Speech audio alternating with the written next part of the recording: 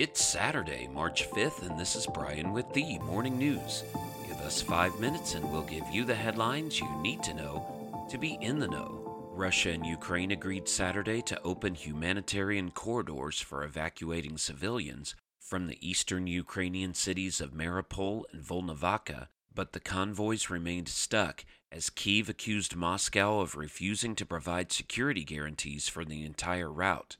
The corridors, which Ukrainian officials said would also be used to resupply the two cities with food, medicine, and other essentials, were to be the first tangible results of Thursday's talks between Russian and Ukrainian representatives in Belarus.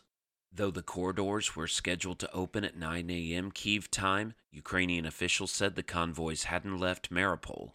They also said Russia was moving troops closer to the city, abusing the agreed ceasefire. Some 200,000 residents of Mariupol and 15,000 of Volnovakha are expected to use the corridors to leave the two cities.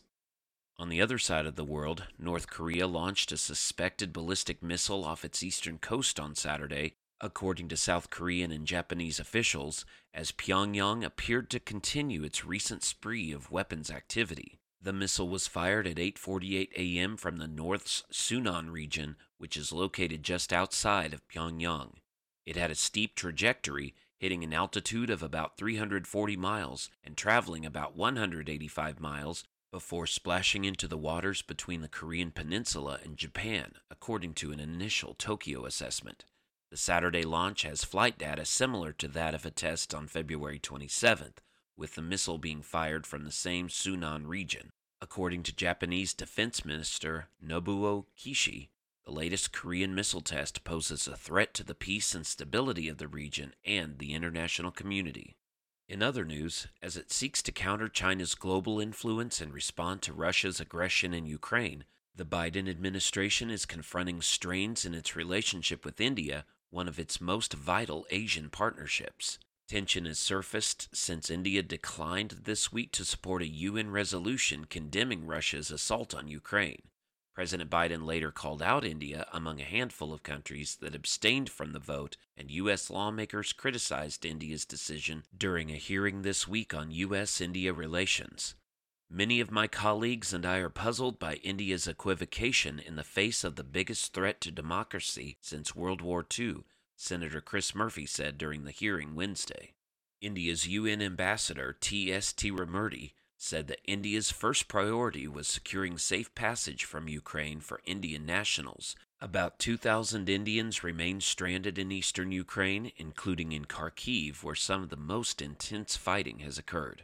Back in the U.S., the labor market is pivoting toward a post-pandemic world, with a steady stream of adults joining the labor force and employment approaching levels before COVID-19 began its rapid spread. Employers added 678,000 workers to their payrolls in February, the biggest gain in 7 months, the Labor Department said Friday. The jobless rate fell to 3.8% from 4% a month earlier, edging closer to the 50-year low of 3.5% hit just before the pandemic. More than 300,000 people joined the workforce, and the ranks of those reporting being unable to work because of COVID-19 fell by 1.8 million. Economists warn that big threats still loom, including a sharp run-up on oil prices that could crimp household spending and affect the economic and labor market recovery. And the head of the UN nuclear watchdog met Saturday with Iranian officials as talks in Vienna over Tehran's tattered atomic deal with world powers appear to be reaching their end. Rafael Mariano Grossi of the International Atomic Energy Agency described his weekend visit to Tehran as a means to address outstanding questions as negotiators back in Europe appear to be reaching a deadline to see if the 2015 accord can be revived. Now you know, and you're ready to go with the morning news. These headlines were brought to you today by Podmeo. Start your podcast easily at podmeo.com, the world's #1 podcast hosting.